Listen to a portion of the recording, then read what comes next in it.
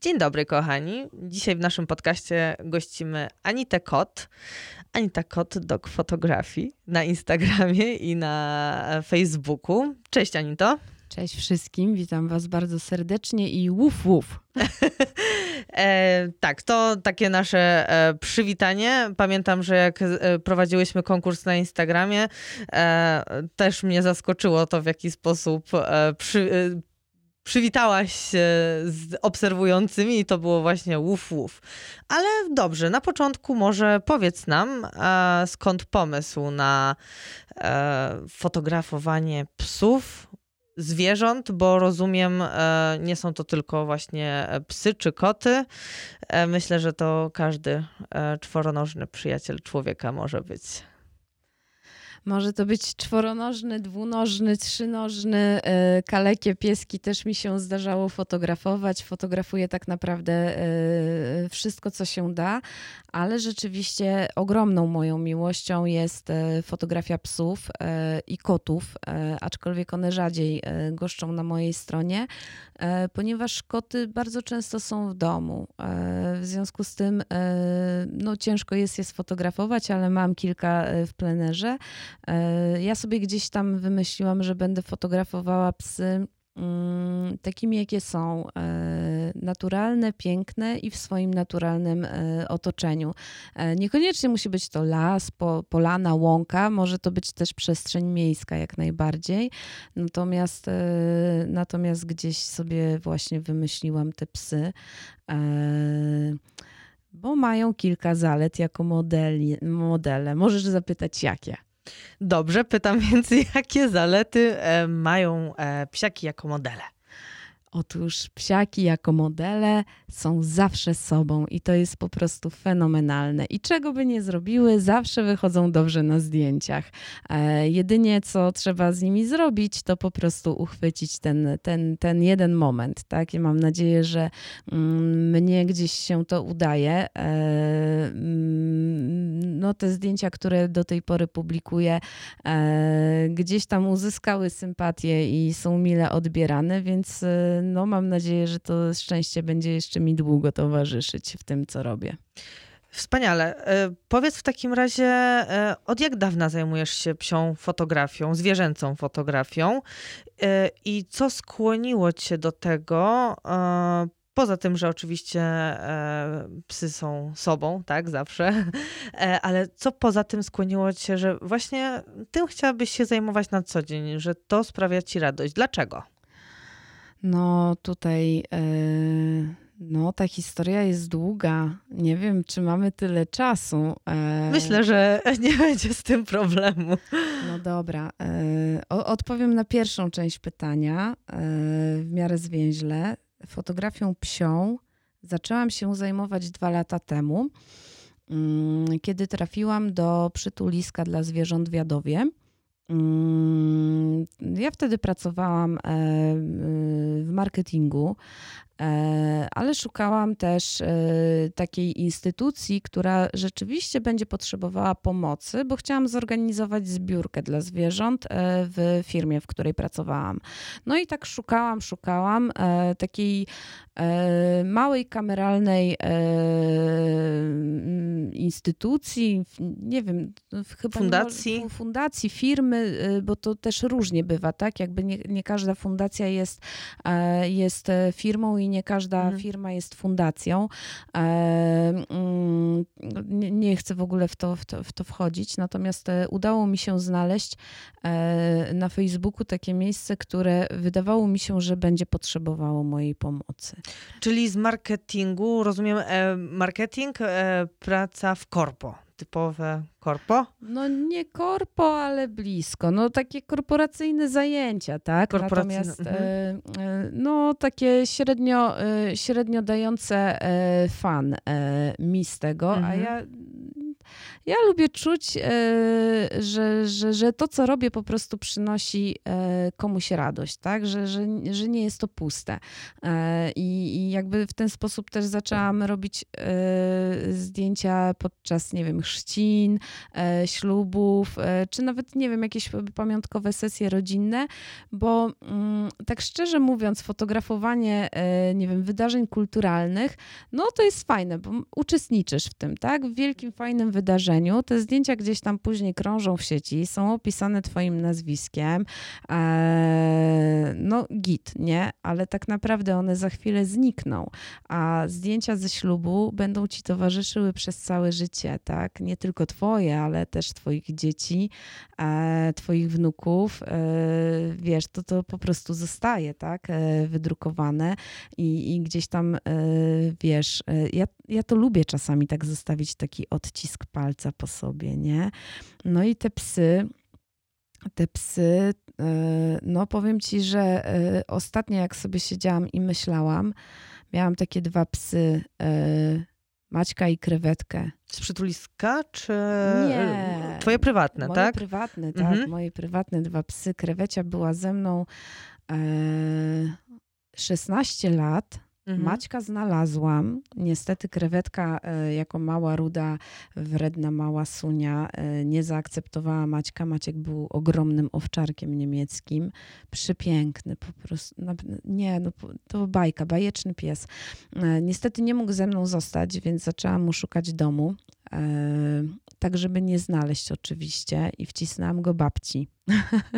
No i Maciek okazał się być rewelacyjnym lekarstwem na samotność, tak? Bo on towarzyszył mojej babci. Moja babcia do dnia dzisiejszego ma zresztą obok siebie psa, a nigdy psów nie miała. Maciek był pierwszym. No i w każdym razie ostatnio sobie tak myślałam, że kurczę, ja nie mam ich zdjęć. Znaczy mam jakieś tam, wiesz, pojedyncze strzały, ale nie mam zbyt wielu, wiesz, zdjęć takiej dobrej jakości, bo jeszcze wtedy nie umiałam robić zdjęć. Wiesz, takich, że kurczę, no przywołałyby po prostu obecność tych istot, które towarzyszyły mi praktycznie każdego dnia, tak? Ja z nimi spędzałam bardzo dużo czasu. Z Maćkiem trochę mniej, no bo on nie mieszkał ze mną tylko u babci, ale był dla mnie mega wyjątkowym psem. Pojawił się też w takim momencie, w którym musiał się pojawić i pomógł nie tylko mi, ale też kilku osobom w moim otoczeniu.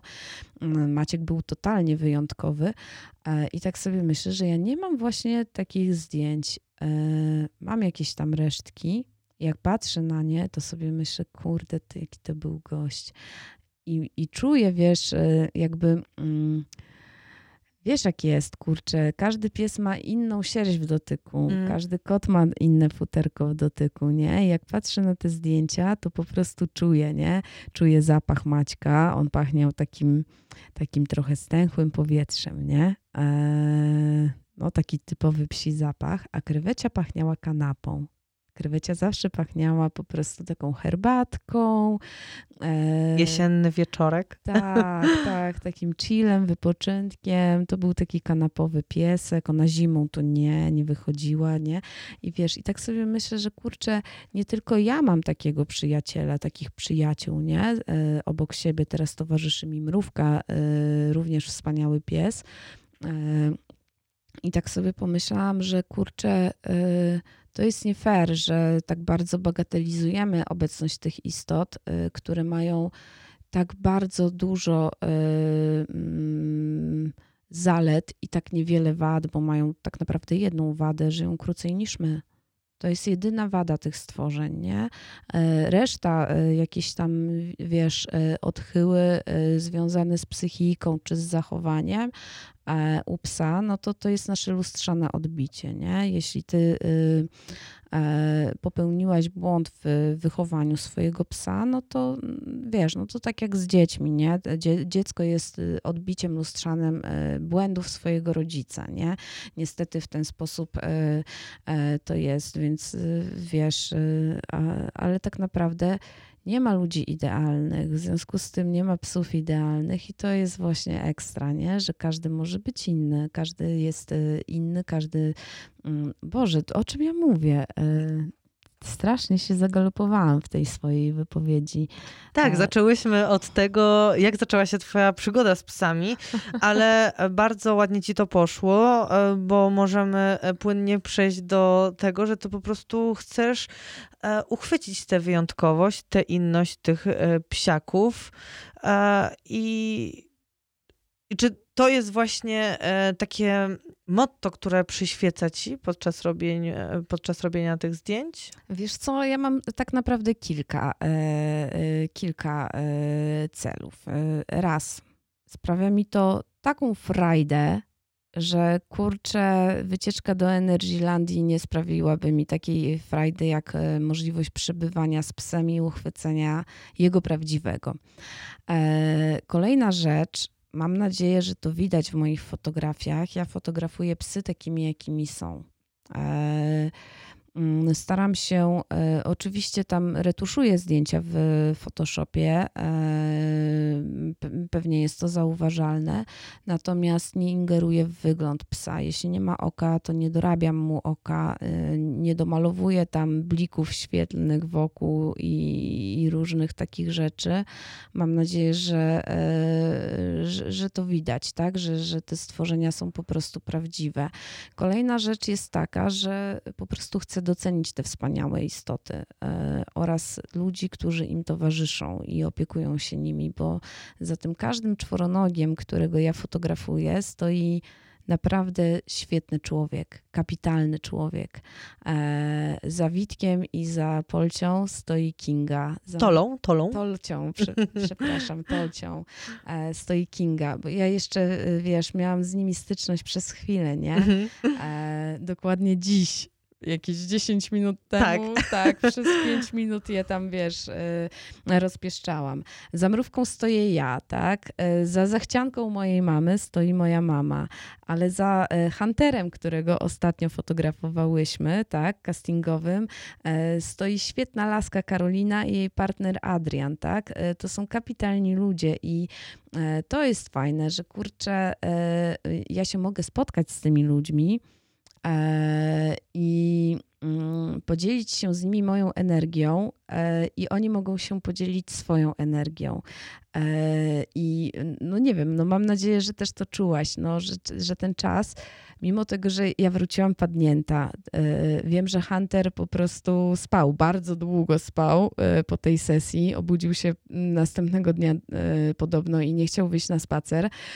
Tak go tam troszeczkę zmęczyliśmy, psychicznie przede wszystkim. Ale to jest fajne, że kurczę, tam była taka energia, że nikt się nie denerwował, tak? Cały czas się uśmiechaliśmy, wszyscy byli dla siebie życzliwi. Spędziliśmy czas na świeżym powietrzu, tak? W pięknej okolicy. Siedzieliśmy na wrzosowiskach, byliśmy chwilę w centrum Warszawy i to jest też cenne, wiesz, no takich rzeczy się nie zapomina.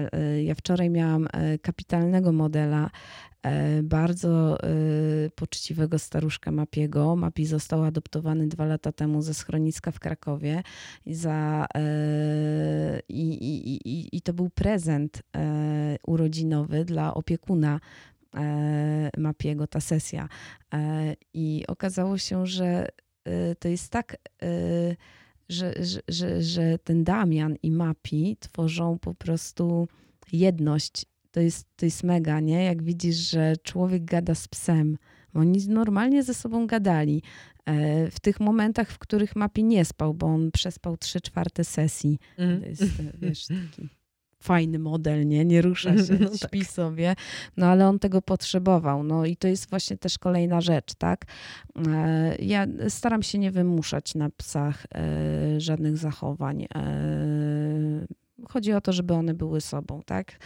Mam nadzieję, że wyłapuję te momenty, bo ja niestety jak biorę aparat do ręki, to zapominam o całym świecie.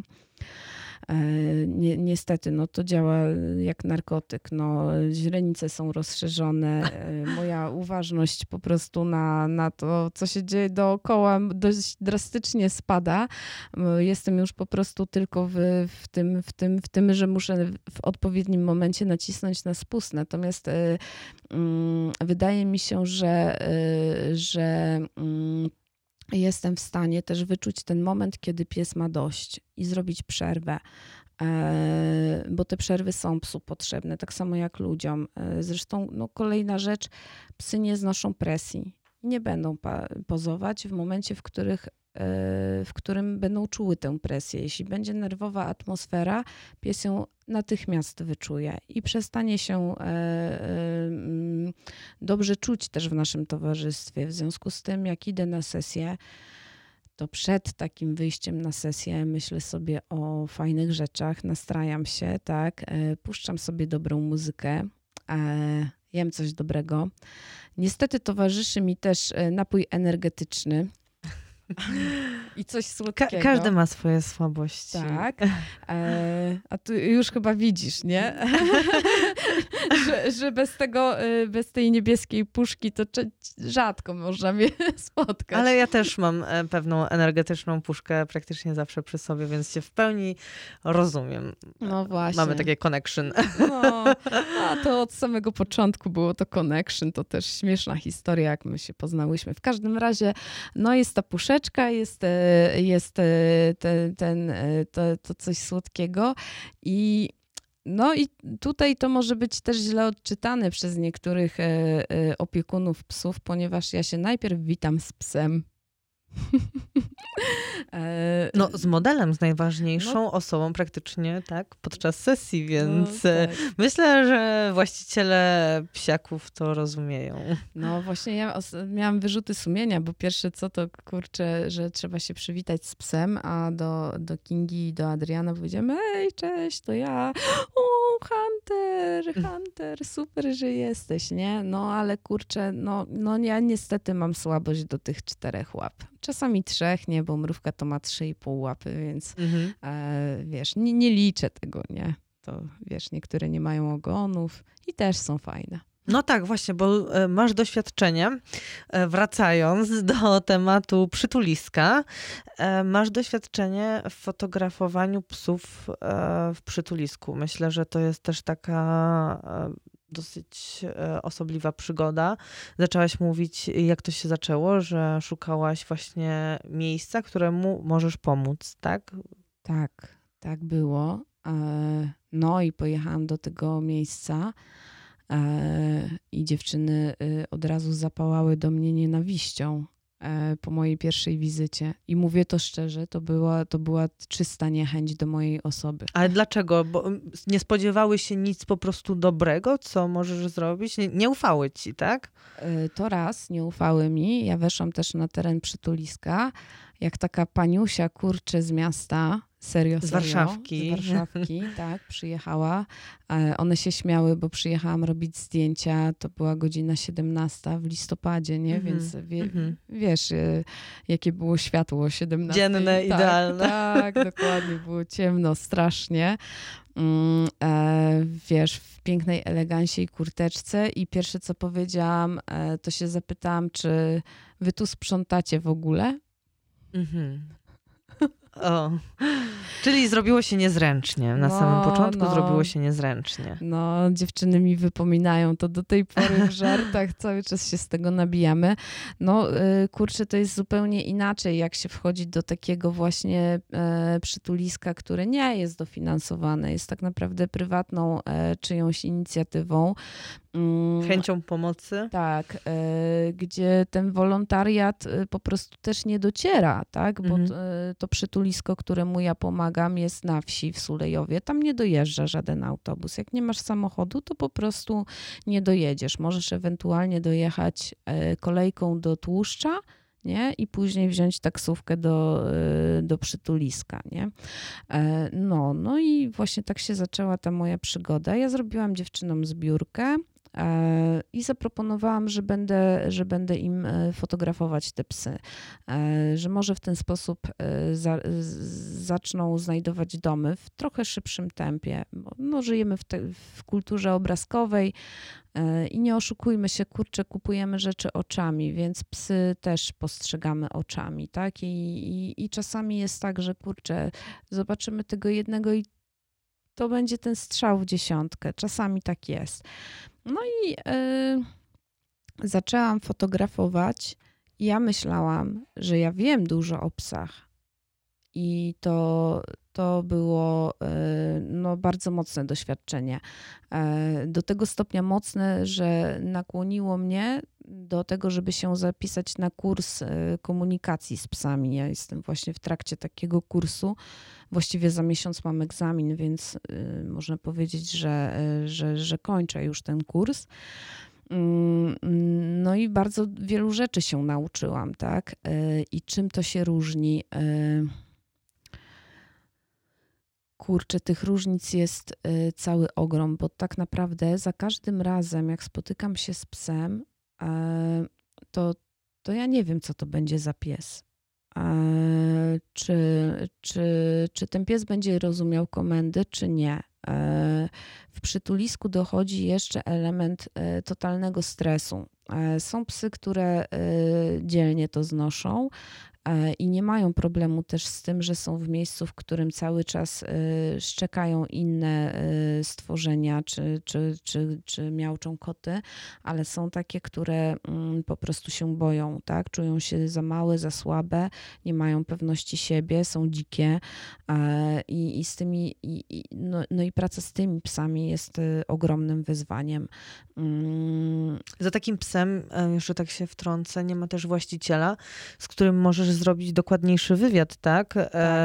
Czego właśnie możesz się sama spodziewać, jakich reakcji, jak pies reaguje w danej sytuacji, tak? Bo w przypadku innych sesji, tak jak na przykład tej, o której wspomniałaś z Hunterem, była...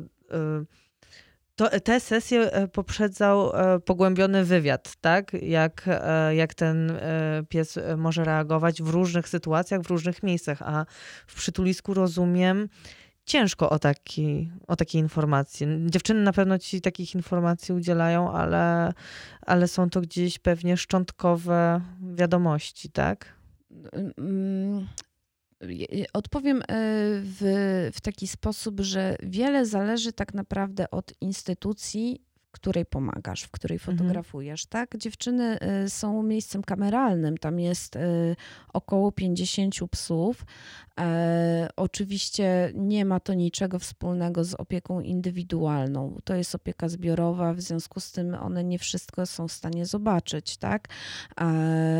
I bardzo często jest tak, że to one mi wyprowadzają te psy. Ja nie robię zdjęć za kratami psiakom, wyprowadzam je na zewnątrz. No i zdarzyło mi się raz, że został do mnie wyprowadzony agresywny pies. Ja zostałam uprzedzona o tym, że pies jest agresywny. Wyprowadził wolontariusz tego psa i tak, wiesz, spojrzałam, a ten facet ma, kurczę, zakrwawioną rękę, rozumiesz? I sobie myślę, no tutaj należałoby wypikać, dokładnie. No, to będzie przeprawa i co ja mam teraz zrobić, nie? No i powiem ci, że no ja jestem strasznie dumna i z siebie, i z tego psa, i z tego Darka, który mi wyprowadził tego psa. Bo odeszliśmy po prostu daleko. Ja szłam od tego psa 10 metrów. Wiesz, ściskałam cały czas smaczki w ręku, bo wiedziałam, że on jest łakomczuszkiem. Czyli to była twoja karta przetargowa. Tak. Ja zawsze mam ze sobą jakąś, staram się mieć zawsze jakąś kartę przetargową w postaci czegoś dobrego. No i właśnie, wiesz, tę garść smaków trzymałam i ten pies widziałam, że kurczę idzie, ja od niego 10 metrów, ale patrzy na mnie, nie? No ale wiesz, tak powoli, im dalej byliśmy od przytuliska, tym on też swobodniej szedł. I to można było zaobserwować. Jak się pracuje z psami, to pewne rzeczy już, że tak powiem, zaczynasz widzieć, nie? No i jak już zobaczyłam, że on tak trochę wyluzował, rozrzuciłam smaki wokół siebie. No i wiesz, dałam sygnał wolontariuszowi, że może podejść do mnie, nie? A w garści trzymałam już kolejną, wiesz, dawkę smaków, nie? No i ten psiak podszedł do mnie. Oczywiście zjadł wszystko z ziemi, już tam zamerdał ogonem, z ręki dostał kolejne smaki, no i spojrzał na mnie z miłością i to było ekstra, nie? Ja mu robiłam zdjęcia w polu kukurydzy, zresztą są te zdjęcia na Instagramie, to jest taki czarny hasior, ma na imię Hazi. I to, co dało się zauważyć, co zresztą wolontariusze zauważyli, najprawdopodobniej ten pies był bity, bo bardzo źle reagował na gwałtowne ruchy dłoni, na krzyki i przy nim należało się poruszać bardzo powoli, monotonnie, płynnie i broń Boże nie patrzeć mu w oczy. Spojrzenie dla niego w oczy było wyzwaniem i prowokacją do ataku, nie? W związku z tym no ciężko jest, kurczę, zrobić portret tak, żeby pies patrzył w obiektyw i nie patrzeć mu jednocześnie w oczy, nie? Dodatkowo no, ten aparat mógł być odebrany przez tego psa jako broń. No, ja miałam wtedy serce po prostu mi waliło jak młot. Byłam zlana potem, ale no, daliśmy radę, myślę. No, jestem bardzo dumna z tych zdjęć. Pies jest absolutnie wspaniałym pieszczochem, tylko trzeba mieć do niego odpowiednie podejście, no i przydałby się jakiś behawiorysta, który będzie pracował i odwrażliwiał go po prostu na te złe doświadczenia, które mu towarzyszyły przez prawdopodobnie większą część jego życia. No i to są takie sytuacje, nie? Czasami jest tak, że nie wiem, że dostaję informację, wyprowadzamy ci takiego pieska, on jest taki super odważny, nie? A tu klops, on jest super odważny na terenie przytuliska, nie? Ale jak przychodzi przez furtkę, to jest po prostu za szklaną ścianą, nie ma z nim komunikacji, on nie chce się ruszyć, trzeba go po prostu wziąć na ręce, co też jest dla niego bardzo trudne, bo psy nie lubią na ręce, nie? To jest na ręce to znaczy, że albo weterynarz, a weterynarz jak się też nie wprowadzi w odpowiedni sposób, to jest wróg numer 1. No moja mrówka na ABS-ie wchodzi, nie? Do weterynarza, więc... No, ona jest z czasów, kiedy o behawiorystach nie było jeszcze mowy, nie? To, że tak powiem, ten temat i w ogóle nasza mentalność zaczęła się zmieniać kilka lat temu, nie? Mrówka jest ze mną 9 lat temu, to wtedy psi behawiorysta to był tak postrzegany jak jakieś wariactwo trochę, nie? No tak, dekada temu. No. Rzeczywiście mało kto na pewno o tym miał pojęcie. No kiedyś, jeszcze niedawno spotkałam taką panią, szła ze szczeniaczkiem i mówi do mnie, że ona musi sobie kupić jakąś książkę, bo posiadanie psa teraz, a posiadanie psa 20 lat temu to są kompletnie różne rzeczy, nie? To wiesz, jakby no... Wychodzimy trochę, co mnie bardzo cieszy. Tak, zgadza się. Świadomość się otwiera po prostu. Tak. Ludzie są bardziej świadomi. Ja na przykład zauważam to też sama po sobie przy takiej błahej, a jak ważnej rzeczy, jaką jest żywienie psów, tak? No właśnie. No przecież to jest temat rzeka. Ale kochani, dziękujemy Anicie za dzisiejsze spotkanie i zapraszamy was serdecznie na następną część. Mamy nadzieję, że będziecie... O czym my będziemy rozmawiać w następnej części? Kochana, ile tematów przed nami jeszcze. Matko Boska. Dobra, Mamy nadzieję, że nasi słuchacze też z niecierpliwością będą czekać na tę część. Dziękuję ci, Anito. Do zobaczenia. Dzięki, pa.